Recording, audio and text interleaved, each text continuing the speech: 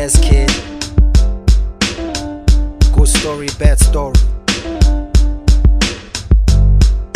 What do you choose to write in the pages of your book of life?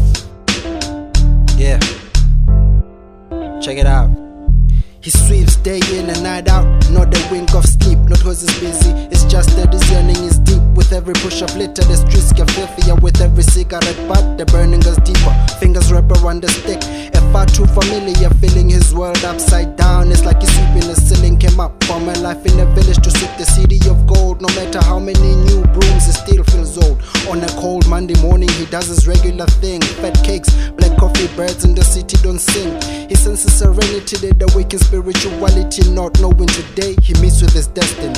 On his first stroke, this friction is strange as the home is prepared to feed their addiction to change, which is longer. A piece of string or a rope, it pulls him in regardless, hope in an empty envelope. Picks it up and there it is in his hand. Except and pushes sweat out of his perspiration gland. It's empty. Should I be disappointed or glad? No matter how I fill it up with all the words I can fit in my pad. To whom he may consent, it starts on his page. For far too long I have my heart locked in a cage, and I need to get out, I need to be free, but that cannot be, cause I seem to have lost the key. This tunnel is long with no light switch. Spark pen and page, I write a letter to a locksmith.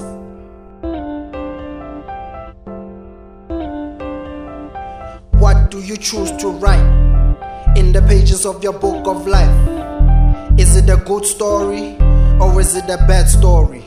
You decide.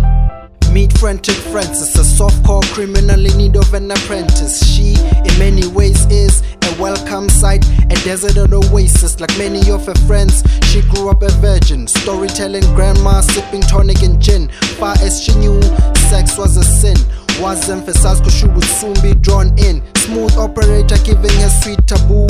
All the things mother said never to do. From whence he came, Houdini disappeared into the blue. Not empty-handed, a cherished cherry gone too. That's a little bit of what made Francis frantic. Wanted to drown no sorrows in a bottle, message in the Atlantic.